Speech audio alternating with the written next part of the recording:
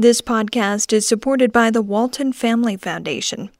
The Walton Family Foundation is, at its core, a family-led foundation, working to create access to opportunity for people and communities. The foundation partners with others to make a difference in K-12 education, the environment, and its home region of Northwest Arkansas and the Arkansas-Mississippi Delta. Learn more at waltonfamilyfoundation.org. This is Aspen Ideas to Go from the Aspen Institute. I'm Trisha Johnson. The business of sports is changing, says Hockey Hall of Famer Angela Ruggiero. Fans are becoming more aware of the disparities between men's and women's sports and demanding change. Not only that, but the pandemic and technology have changed sports for players and their fans. It's an opportune time, says Ruggiero, to rethink women's role in professional sports. For decades, if not centuries, sports has been built off of a very male model, by men, for men. Voices are elevating. All voices are elevating. Fans' voices are elevating. And they're demanding something different than what they have. Today, what if sports were owned, designed, and run by women? How would that change the game? Aspen Ideas to Go brings you compelling conversations hosted by the Aspen Institute. Today's discussion is from the Sports and Society program at the Institute. Historically, men have held leadership roles in professional sports. They've designed the competition formats, chosen which sports stories to elevate, and dictated how athletes are treated. Women, for the most part, inherited these sports models. So how would professional sports change if women were at the helm? It's already happening. The success of the National Women's Soccer League has been driven by a female commissioner. Women athletes have taken the WNBA to new heights by standing up against racial injustice, and Athletes Unlimited is introducing new professional softball, volleyball, and lacrosse leagues that look nothing like traditional men's leagues. They focus on individual players with no head coaches, club owners, or set rosters. In this atmosphere, how can women's leadership make a difference in professional sports? Angela Ruggiero co-founded the Sports Innovation Lab. Julie Foudy is a two-time Women's World Cup champion and founding investor of Angel City FC, a new Los Angeles-based pro women's soccer team.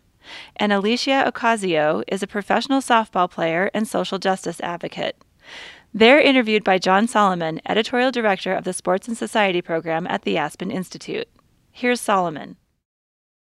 So let's start with the premise of this conversation. More women in power in sports, right? I want each of you to sort of briefly imagine we have a world where there are more women as sports owners, more women in C-suite executive positions on teams, leagues, and media companies. What do you think would be different about sports? Angela, do you want to start first?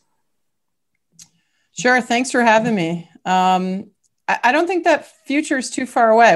We're seeing a monumental shift, I think, just in general, towards more equity in society. And I think there's a big opportunity now, I think, for the sports industry to really wrap our arms around that and truly be more inclusive. So I think it's not a fairy tale to say this isn't going to happen. I believe it's currently happening. And, sometimes it takes a woman to know what women want. That's why the work we do at Sports Innovation Lab is all about really understanding your fan base. And for decades, if not centuries, sports has been built off of a very male model, by men, for men. And with this massive societal change that's been spurred by technology, and I'll get into that later, voices are elevating. All voices are elevating. Fans' voices are elevating. And they're demanding something different than what they have. I think about the long tail. Historically, we've built a model of sports around one way of doing business. COVID has completely shifted that. So therein lies, I think, the opportunity for women's sports to rethink how we do business, to, in some ways, and quite frankly, do it better. And I'd love to get into this topic because sports as a whole is absolutely shifting. The fan is shifting. Technology is shifting. It's a moment in time that we've literally never had in the sports industry to do things better, differently. And that's why I believe the time is now for women. So we can get into what it'll look like, but I just wanted to start with society has changed. Technology has changed. The business of sports is absolutely changing now. And it's a really exciting time for women's sports to bubble up and for more women, quite frankly, to get involved in that. And again, takes a woman to know what women want. So we need more women at the table. Alicia, just, a briefly high level view, what would be different if women were more in charge of professional sports? Well, if women were in charge of more professional sports, I don't know that I'd be here with you guys today having this conversation. With women in these positions, we have more opportunities, more visibility, more coverage, and a more equitable playing field. As Angela said, sports are built by men for men, and with women in these positions, it'd be totally different. And we'd have women betting on women and a more equitable playing field. Amen. I'll add to that. You don't even have to cue me up on that. I would say everything would be different, John. Absolutely. I think one of the things we as female athletes across the board, it doesn't matter which sport, but the thing that you hear when you talk to female athletes, and still to this day, sadly, is we're often an afterthought, right? With the group that is running the organization, whether it be a league, a national team, a federation, and it's secondary in terms of no one wakes up at that business or place or league in a large sense and says, okay, how am I going to make it better for these women today? And I think that's the biggest difference I'm noticing. And we'll get into this, of course, a lot more, but it's just a shift of mindset. Instead of just surviving, it's a thriving mentality. We're not here just to survive. We're here to thrive. And that's very different. That shift is a much needed and wonderful one. And I think we are there. As Angela pointed out, we're getting there. Not fully there, of course, but we are getting there.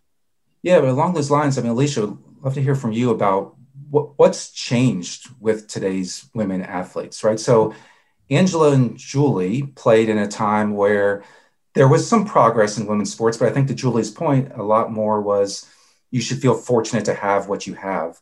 But it seems like today that is markedly different and women athletes are demanding more. What is changing? As an athlete myself, I feel like we've been conditioned to be thankful for everything that we have. And while I am extremely thankful, I feel like our generation wants more. And we're speaking about it. I feel like we've seen a lot more media coverage for women. There's actually media outlets that are dedicated to speaking on these athletes and issues that we face. But I think the biggest thing is knowing our worth and going after what we deserve. So with me and my colleagues, that's been a lot of the conversation. And I feel like with Athletes Unlimited, the organization has given us, I feel like, more so what we deserve and what I've experienced. So Angela, let's talk about worth, because you're working on this project right now called the FAN Project, where you're using data to analyze women's sports. What does this project entail? What do you hope to show? And are there any early findings you can share with us? Sure. The FAN Project is a data-driven approach. We're going to write a research report at Sports Innovation Lab around the business opportunity for women's sports and really what to do, a strategic roadmap for the women's sports industry. I mean, the three of us have probably been on too many calls, too many podcasts, too many of these where we're talking about we should, we could. There, and I said, you know what? I can't do this again, even though I'm here today. If I could accelerate change by giving data and talk in the language of business, which is money, that I think will really accelerate this industry, which again, maybe they don't feel it with their heart, and that's fine. But if you can talk dollars and cents and say you're leaving money on the table because there's a market out there, a massive market that's been undervalued, underserved, misunderstood. So the FAN Project is about looking at fan data. So I would encourage everyone here to go on to fanproject.co. We want basically your social media history. We'll anonymize it and look at it in aggregate and say, look, we've been ranking women's sports based on Nielsen ratings, and we all know the statistic of 4%. Well, we're in a chicken and the egg conundrum. Well, people don't watch women's sports. We're not on TV, no kidding. But there are avid fans out there, and we all know this, that are on social media, that are digitally savvy, that are on finding, content on Twitch. These fluid fans, as we call them, women's sports fans, are avid. They are and they're the future fan, to be quite honest. So the Fan Project is basically saying, let's not look at Nielsen alone. Yes, we should incorporate viewership numbers because that's important. But we historically, as an industry, women's sports have gotten dinged because we don't have the same reach as the men. We don't have the same volume. So we should rethink. No, fan engagement looks very different today than it did 10 years ago. It includes what you're doing on social media. What are you liking? What are the apps you're downloading?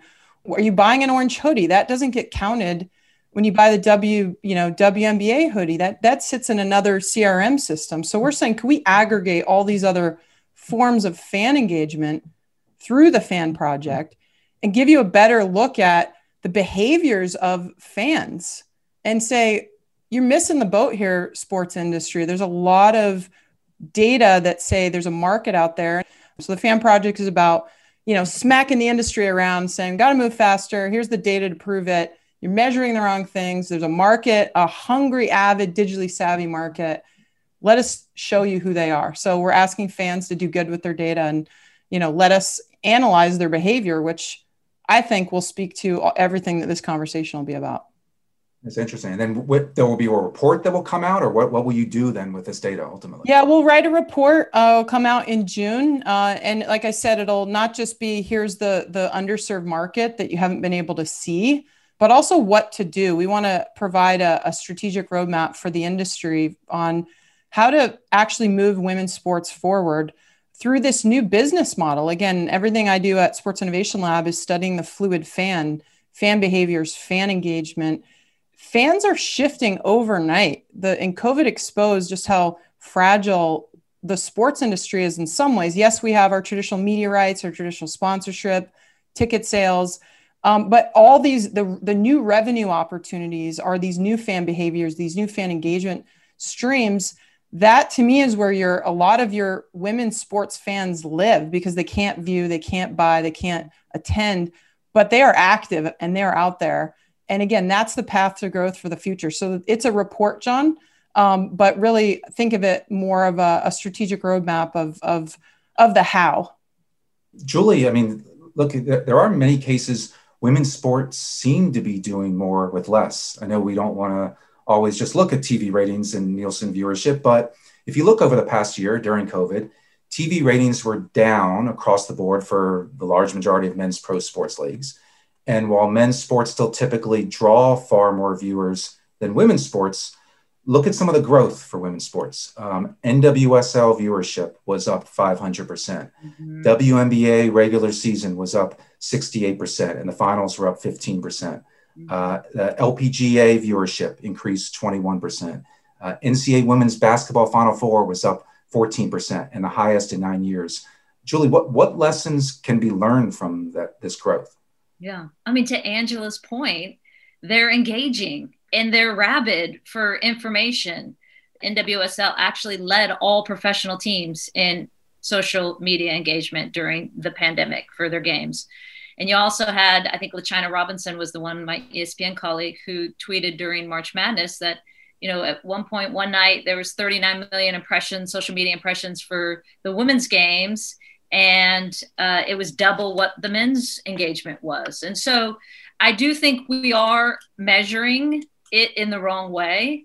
And that really is one of the things that Angel City, a woman-led group, female majority owned, and what they're thinking about is how do we not only provide brands that support the team, of course, but brands that support our values. And it's very value-based. What they're doing is, for example, they are giving back 10% of all sponsorship money to the community, to non-for-profits, to work we can do in the community. When they did their seat deposits, for example, they realized one of the biggest barriers to women continuing to play sports and young girls is they don't have a sports bra in underserved communities. And so for every seat deposit, they gave away a sports bra, linked in with Nike. And so you have just a thoughtfulness about the value-based agenda behind what we're doing. It's mission and purpose. It's not just, we're here to win soccer games, of course, and we're here to build a successful model, but we're also here to make a difference in our community. I think that is another stark difference with women-led organizations, and that they're tying into what matters to fans emotionally, viscerally. And what you're seeing is they're following, they're loving that. They're very brand loyal. And I think brands are starting to realize it's a different model when it's run by women. Yeah, I mean, Julie, it's a phenomenal investor group that you're part of. Natalie Portman, Jessica Chastain, Eva Longoria, Serena Williams, Abby Wambach, Mia Hamm, the list goes on and on. I even saw where Eva Longoria said she receives more calls about funding a soccer team than she ever did about her own acting career. So how did this group come together, and what lessons maybe can be learned about how female-led ownership groups could come together like this in pro sports? Well, our Zoom calls are very entertaining. Our ownership Zoom calls, I must admit. It came together. I call her our godmother, our catalyst behind it all, Natalie Portman, because Natalie, bless her soul, heard Abby Wambach speak at a Time's Up event. And Abby was talking about her very different reality as a iconic, legendary female athlete retiring, and realizing that, hey, I was just at the ESPYs receiving this award next to Peyton Manning and Kobe Bryant, and their retirement reality was very different than mine. So Abby's telling this story, and Natalie is thinking, well, why can't we change that? Why can't we change this model so that it's different for women? And we're thinking more intentionally about their careers. And obviously that's not going to happen overnight. But the beautiful thing about Natalie Portman is it wasn't just, hey, why can't we change this? It was, why can't we change this? And I'm going to actually move on this and do something about it. And Natalie got all her friends from Hollywood to join in. And when they came to me and Mia, we said, well, this seems like something we should get all our friends involved in as well. So we had 14 of us from the U.S. women's national team with ties to Los Angeles all jump in, of course, as well. And then when you have those types of groups behind something like that, it's obviously easy at a tipping point to bring others in because they want to be involved with such a great group. But really, it was Natalie having the vision to say, I want to change this model because I think this is an untapped resource that has a ton of upside and a ton of potential. And then you get investors like Alexis Ohanian, bless him, and Serena Williams, who obviously understand that. So Julie, the U.S. has struck out a couple of times in the past trying to get a sustainable women's. John, why do you have to do that to me? Why do you have to go there? What are the lessons you've learned from past attempts? And do you think this time will be any different? Lessons learned is that it's hard, of course, to run a women's professional league. I think this time will be very different. It's a different model in terms of you have U.S. Soccer as well, who from the very beginning of NWSL, now in their 9th season, was on board. In the first 2 leagues, they didn't have that partnership with U.S. Soccer. So it was difficult. I think you have a model that is really at this wonderful starting point. You're seeing this traction and this movement and this interest and energy around this league, and people are starting to finally realize the potential of it. So I think the first 2 iterations of a women's professional soccer league, we learned a ton in terms of management and spending and how to make sure that we are doing things efficiently and smartly. And I think all those things have played into the success of this 3rd league. But I do feel like it's very different with this 3rd iteration, and especially now when you're seeing, some of the new teams that are coming in and the owners that are coming with it. This podcast is supported by the Walton Family Foundation. Everyone deserves an opportunity to succeed, no matter where you live, what you look like, or how modest your beginnings. But how do you create access to that opportunity so people have a chance to discover their promise and reach their full potential? The Walton Family Foundation believes in the power of opportunity to transform lives, build strong communities, and protect a natural world that sustains us all. For more than 3 decades, the foundation has been inspired by those who never see a challenge without striving to overcome it, those whose inventions are driven by necessity, the dreamers, the doers, those who are closest to the problem because they are closest to the solution. Opportunity thrives in healthy environments. It withers in ailing ones. Opportunity should never be limited by geography. No one ever solved a big problem by thinking small. It's never easy to overcome difficult challenges. It takes time and steady resolve. One thing is true, everyone deserves an opportunity to succeed. Learn more at waltonfamilyfoundation.org. So, Alicia, I want to talk a little bit about new competition formats that we're seeing with women's sports, because you're part of a really unique model with Athletes Unlimited for women's pro softball. They've also created leagues for lacrosse and volleyball. There's redrafting of players each week. Points are awarded almost sort of like fantasy sports style scoring based on team and individual performance. You got players involved in creating the playing rules, right? And the marketing strategies and the racial equity committee work.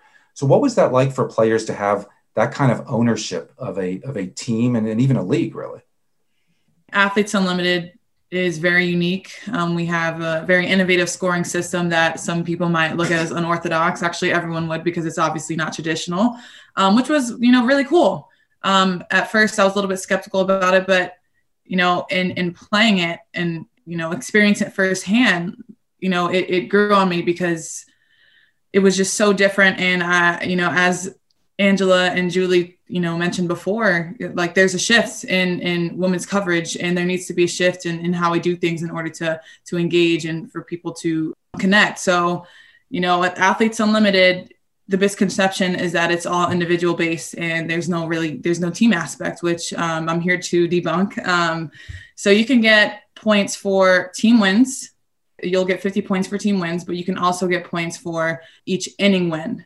So you can still lose a game and break even with your points on the team level. So it's really important that, we're still cohesive as a team, but we can also get points for individual accolades like getting hits, striking people out, home runs. So the scoring system is a lot different, but I think that's what we need right now in the softball world. There's such a huge disparity between college softball and pro softball. There hasn't even been a softball league in the past 2 years, aside from Athletes Unlimited. So, I think its first season, it's here to stay, because I think it was just such a great thing for our sport and keeping fans engaged inning in and inning out through the scoring system. It was also interesting that you all redrafted players each week. It was like a 5-week season, all played in one city, one location. Did you learn any lessons about like, who did you draft? I mean, what was that like being a player, but you're also, in a sense, you're sort of the captain or the coach of the team? I talked to my wife, Natasha, about this a lot, that pressure is a privilege. I think historically and traditionally, you'll have coaches who are doing all this for you, who are picking the teams, who are putting you in position, who are making up practice plans. But being a captain, that's all in your hands, and as much as you want it to be, because we do have facilitators who will help us throughout the process. But as a captain, I came up with practice plans. I would consult with the facilitators and some of the vets in our league as well on my team. But it's just really taking ownership of what's right in front of you. And it's a lot of responsibility. Some people kind of delegated that responsibility to other teammates or their facilitators, but it's really cool. It's a player run league. So we got a say in pretty much everything that was going on within our team and the league as a whole. So it was different, but as I mentioned before, pressure is a privilege, and it was really cool to have ownership over my team in those moments as a captain. That's interesting. Angela, you were on the advisor group, for Athletes Unlimited. You helped brainstorm this model. They got some good pickup early on. They've been broadcasters streamed by ESPN, CBS Sports, Fox Sports. There are sponsors like Nike, Geico, and Gatorade. I know players earned between about $10,000 and $40,000 over the 5-week season. What are your thoughts on whether this model can work and what women's sports or even, men's sports as well could take from this model? Well, I'm obviously biased. We worked literally on a whiteboard to create the league. And it was based on our research, which again, I love, which is sports is changing overnight. And they saw that fluid fans follow individuals. That's, again, I think a big reason why you have the scoring system, that fluid fans follow values. The new age consumer wants to align with a brand that represents and looks like who they are. Fluid fans are digitally savvy. That's why, they've done a great job getting on different platforms, not just linear broadcast. So the league itself was structured in a way that was forward thinking, future thinking. And the fact that it empowers women, gives the rights to the athletes to, have a maternity policy or play in another league. It's always meant to be a shoulder league, not the standalone league. It's supplemental income, it's supplemental visibility. But it, I think, is laying the foundation for experimentation and what's possible in sports. I love that Alicia had a great experience. I love that other athletes are saying, let's come back for season 2 and that more sports will be included. Again, this panel is about, let's do things differently. AU is an example of that. And I would like to address why we haven't switched things. This industry has been very secure for decades. Rights fees are locked up, long-term deals, sponsorship. Julie's point before that women's sports is always an afterthought. The entire sports ecosystem is rethinking how we do business. And I wonder why we're not where we're at. I'd love a conversation around the implicit bias in the system. If you Google, we did this, who are the most popular NCAA basketball players? Google actually has a default that looks for men. So they list 10 male basketball players. But if you look at the number of followers, you have more women on that list. If you think about venture funding and Julie's group, 2% of venture funding goes to women found companies. We like to invest in people that look like ourselves. So in therein lies, again, implicit bias in the funding that goes into women's sports, women's products, women's healthcare. I sat on the board of the IOC and initiated the Gender Equality Project. I was dumbfounded. Why can't women's hockey be the last event at the Winter Olympics, or women's marathon? Why is it always the men's marathon or men's hockey? Why can't we switch up scheduling? That impacts viewership. Why are there differences in equipment? Why are there differences in bonuses that you see at the federation level? Why? We should be asking these sorts of questions to really unlock the implicit bias in all the ways that men's sports have been funded for decades. Men's sports have been visible. There's a why behind this. And again, it's encouraging because people are asking those questions. And you have groups like Natalie Portman's group and Julie that are saying, okay, we can change that. We can get women, we can invest in women. And again, it's that awareness that I think that'll really push, like, you're right. I guess we could alternate men's and women's marathon. That would be more equitable. And, it just takes someone asking the question. It's amazing too, how much, just one example, like at Angel City and what we've done. And granted, I understand it's a Hollywood celebrity laden group, which is in and of itself a hard one to come about, but it's a roadmap for others. To your point, and just now there's so many people immediately after Angel City was announced. I cannot tell you how many calls I got from friends in New York City, friends in Chicago, friends in Northern California, friends in Washington, D.C. saying, holy hell, we could totally do this. We could do this. And then you're seeing now Chicago Red Stars, for example, and NWSL, a huge new ownership group that included, ESPN colleague Sarah Spain, NFL stars, NBA players, tech people, all these different wonderful silos coming together to build that are all from the Chicago market. You're seeing that in DC, as you said, Chelsea Clinton, Jenna Bush joining that with Dominique Dawes and Brianna Scurry. I mean, this diversity and these different silos that are coming together is fascinating, but it took, a little bit of a nudge to say, hey, this is doable in your market as well. Let's go. And I do think it can offer a roadmap, not just for soccer, of course, but for other sports leagues as well. Yeah, it's also really interesting. We're seeing women take more ownership of the stories that are being told for women's sports. So for instance, Alex Morgan, Sue Bird, Simone Manuel, Chloe Kim, all elite star athletes, they started a new media and commerce company. They're going to be creating original content for social media platforms, form licensing deals, sell merchandising. And who is their key audience? It's girls and young women, interested in sports, as well as focusing on topics like activism, culture, wellness, beauty. And Alicia, I wonder, what you think about something like this from active athletes taking more ownership of it, and will we see more of this? Absolutely. I think it's really important that we have platforms like this out there. Too often, I feel like people try to tell our stories for us. So in creating this platform and this organization to be able to have our narratives be told to young women and, even, young boys and non-binary people. It's really important to be able to see people who look like them, to be able to look up to know that anything is possible, that other people go through things that they might go through as well. We talk about this shift. I've seen so many media platforms that are now changing the narrative and telling stories. I mean, I think that's one thing that's, so awesome about Athletes Unlimited as well, is the storytelling that our content team has done. And it's been a lead and been pivotal in the growth of our league. But with, together, I think it's an awesome thing that they're doing and putting together. And I've already seen some great pieces. So. John, just to add one quick thing in there, and Ange will understand this, I'm sure, us old bags. When you go back to our time, right, we would be like, hey, couldn't we do more merchandising? We'd say to the Federation, for example, U.S. Soccer Federation, shouldn't we be doing more around this or this or this? And they'd be like, no, it's not going to sell. It's not going to sell. It's not, no, the market's not there. Fan base engagement isn't there, right?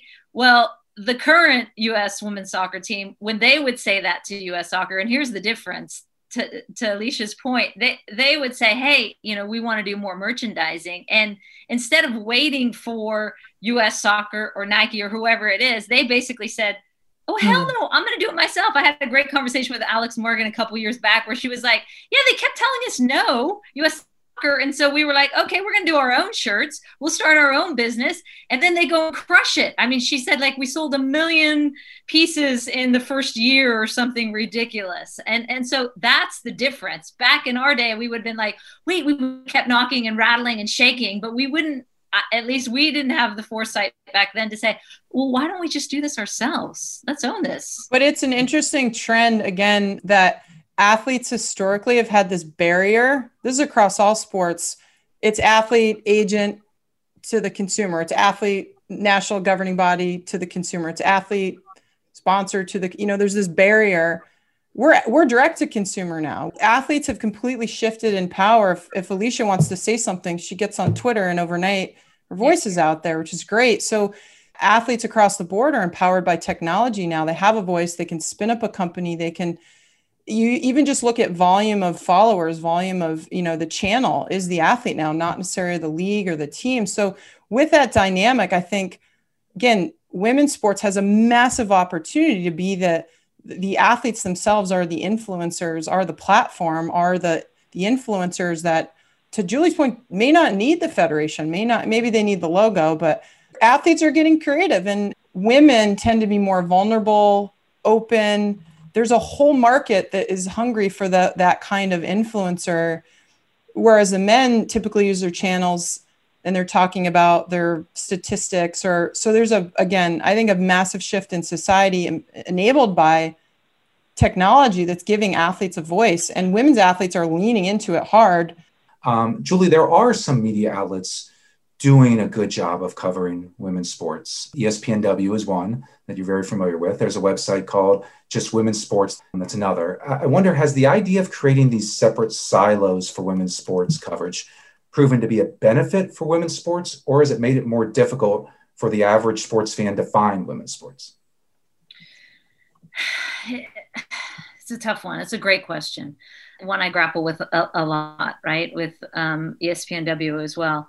I think that what you're seeing is in Just Women's Sports, for example, Haley Rosen started that, Stanford soccer player. Yes, Haley. Basically, she said, and I remember talking to her in the early stages, like, look, there's just not enough out there, and I'm tired of it. And we can change this model. Just what we were talking about before, whatever the business is, you're now seeing women step into this space. ATA, which does a lot of streaming of women's soccer matches, for example, started by a woman who said, this is ridiculous that we can't find a lot of these international matches and leagues, and people want to consume it. So I think there's a purpose for it, similar to what Billie Jean King says about the Women's Sports Foundation. Hopefully one day we won't need a Women's Sports Foundation, she says, right? And that there will be equality and inclusion and equal pay across the field for these women. And I won't have to be, involved in a foundation that really continues to advocate for that. But we're not there yet. And so I think, I welcome into the space anyone that says, hey, let's present something that's completely different than what we're seeing on linear and figure out a way to tap into that market. Because as we've said this whole panel, right, there is, and it's the argument we gave to U.S. soccer for so many years. I don't care where you fall on your love-hate of women's sports. The reality is there is an entire untapped potential there that has a lot of dollar signs behind it. And that actually made them pay attention. And that's what I'm hoping is the future for women's sports, with a lot of women saying, we can do this and we're going to show you how to do it. And we're going to lead the way in this way. Yeah. Well, listen, we want to take some audience questions now. Again, if to submit a question, you can write into the Q&A function on Zoom. I want to introduce now Kendall Baker. He's sports editor of Axios Sports, and he's going to moderate this portion of the discussion. Kendall? Thanks, John. I'm going to start with what seems to be the most popular submitted question. A lot of folks basically asking, what can we do to help? What calls to action do the panelists have for fans, for everyday individuals to support at the grassroots level?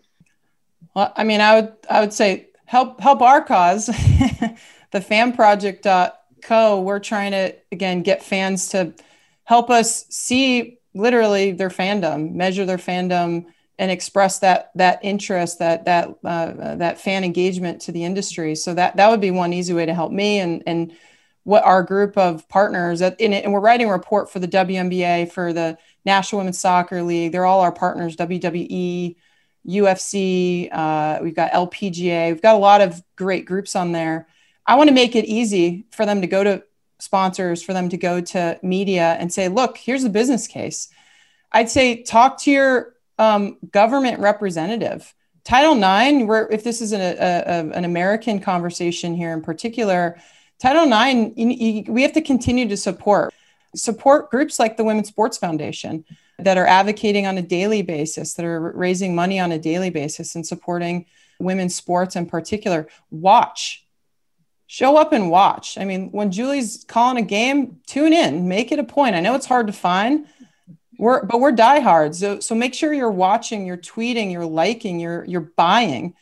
Buy a season ticket. Last season, or 2 seasons ago, because last season got canceled, 2 seasons ago now, I bought season tickets for Harvard women's hockey. I was a Harvard hockey player. Could I go to all the games? No, I have kids and I'm busy.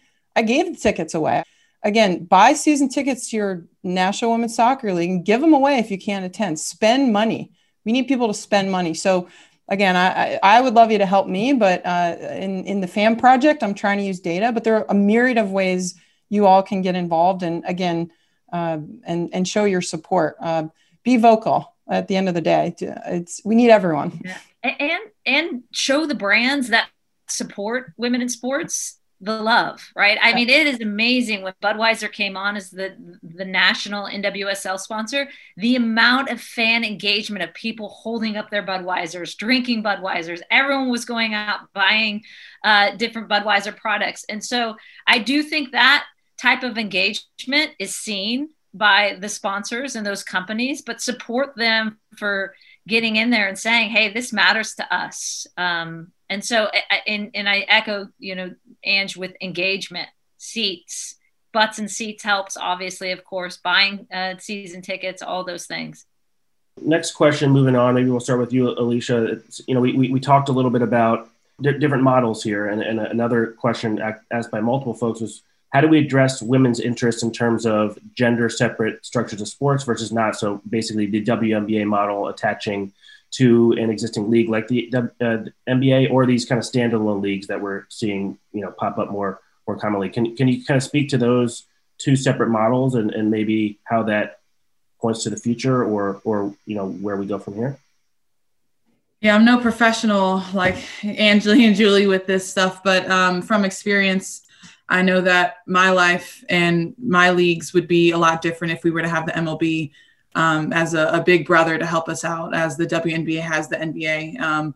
I know for a while, and speaking with my wife, Natasha, that the WNBA, they weren't able to stand alone without the NBA's help at a certain point. And now she feels comfortable and confident in saying that they are able to now, in comparison to leagues that do it themselves, which I feel like nowadays is, kind of what we have to do in order to be seen, to flourish, to get what we need done and be seen and to be able to play.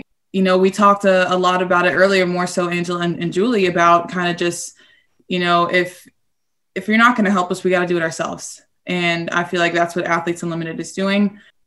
Baseball players don't even have salary caps.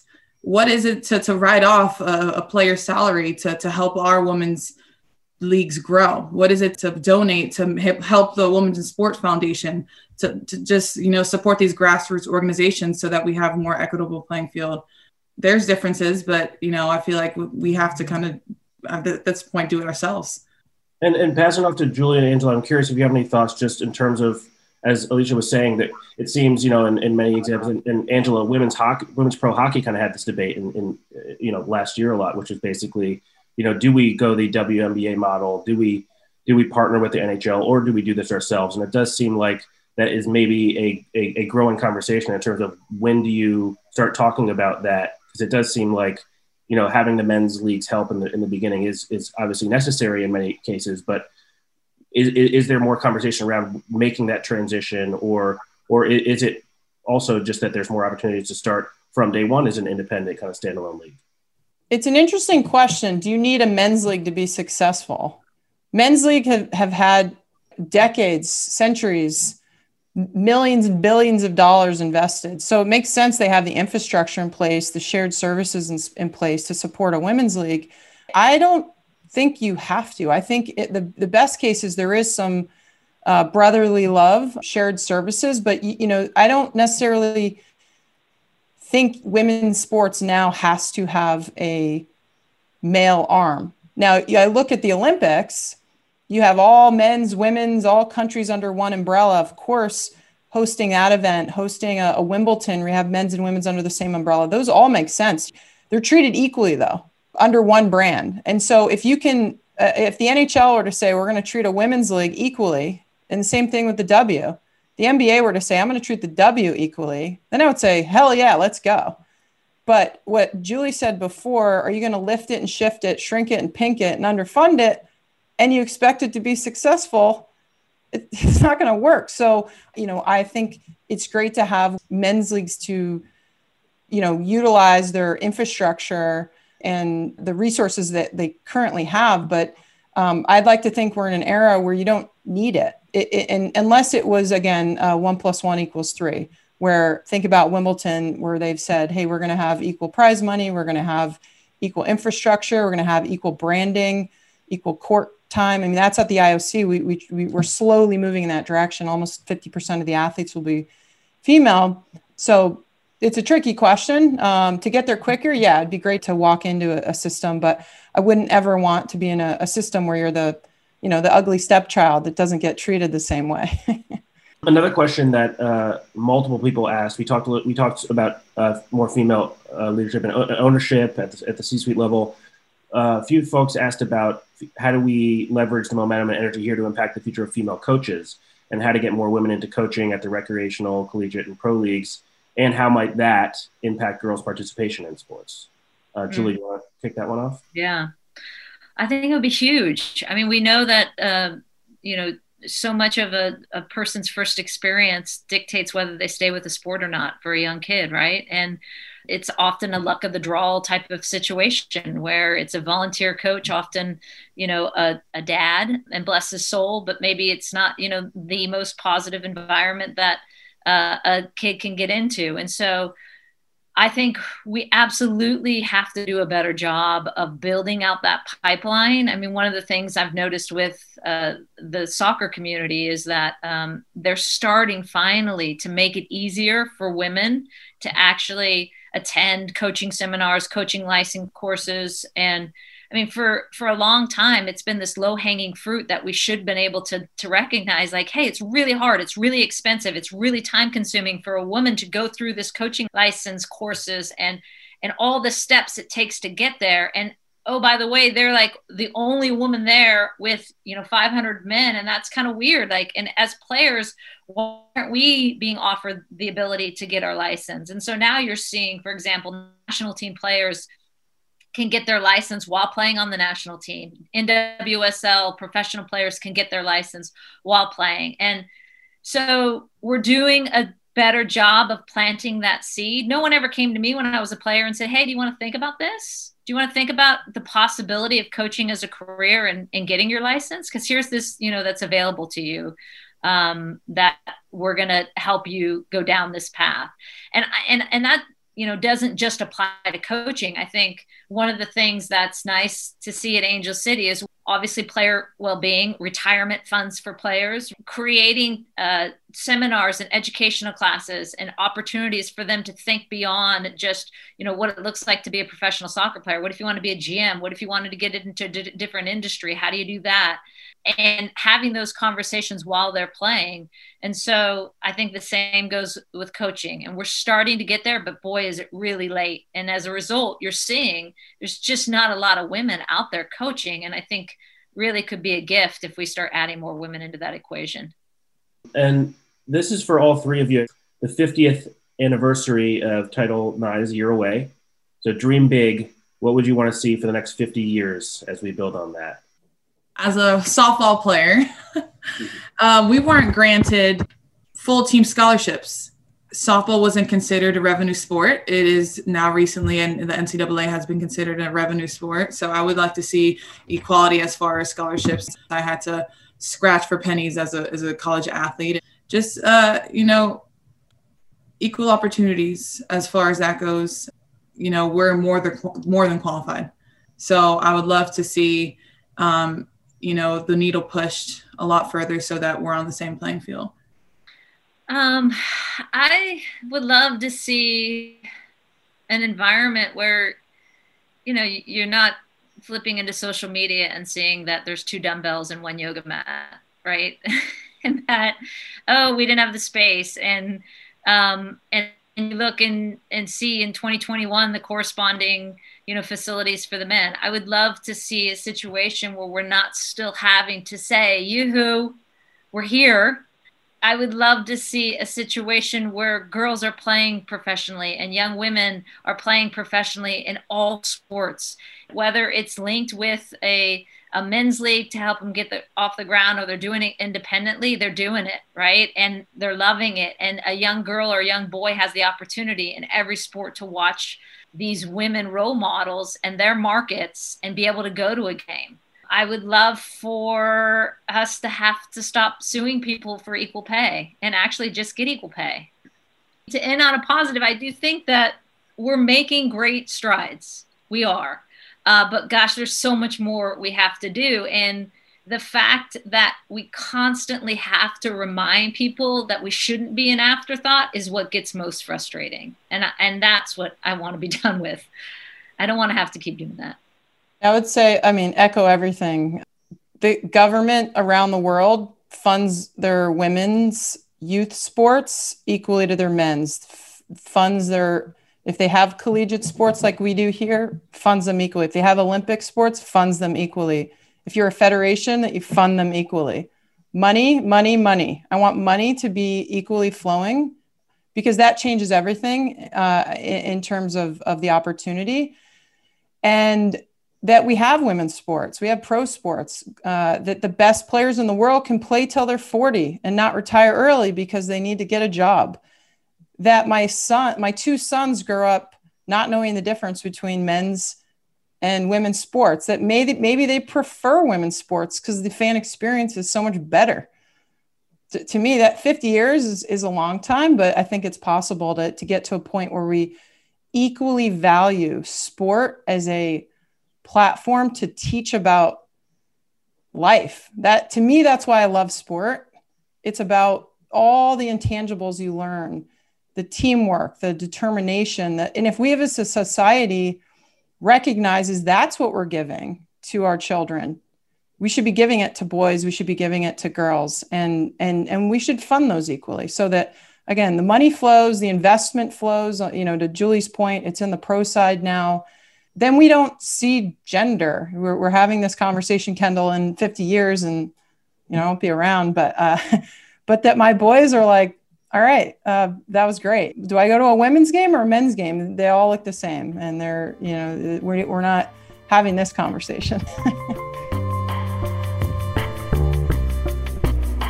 Alicia Ocasio recently completed her first season playing pro softball in a new league created by Athletes Unlimited. Julie Foudy is a former captain of the U.S. women's soccer team and a broadcaster at ESPN. Angela Ruggiero played U.S. women's hockey and sits on the advisory board for Athletes Unlimited. John Solomon is the editorial director of the Sports and Society program at the Aspen Institute.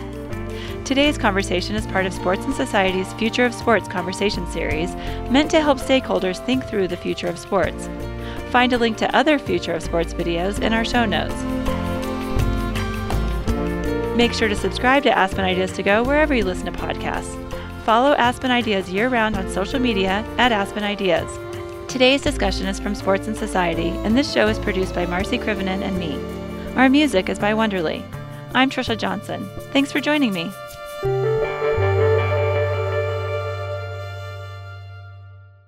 This podcast is supported by the Walton Family Foundation. The Walton Family Foundation is, at its core, a family-led foundation, working to create access to opportunity for people and communities. The foundation partners with others to make a difference in K-12 education, the environment, and its home region of Northwest Arkansas and the Arkansas-Mississippi Delta. Learn more at waltonfamilyfoundation.org.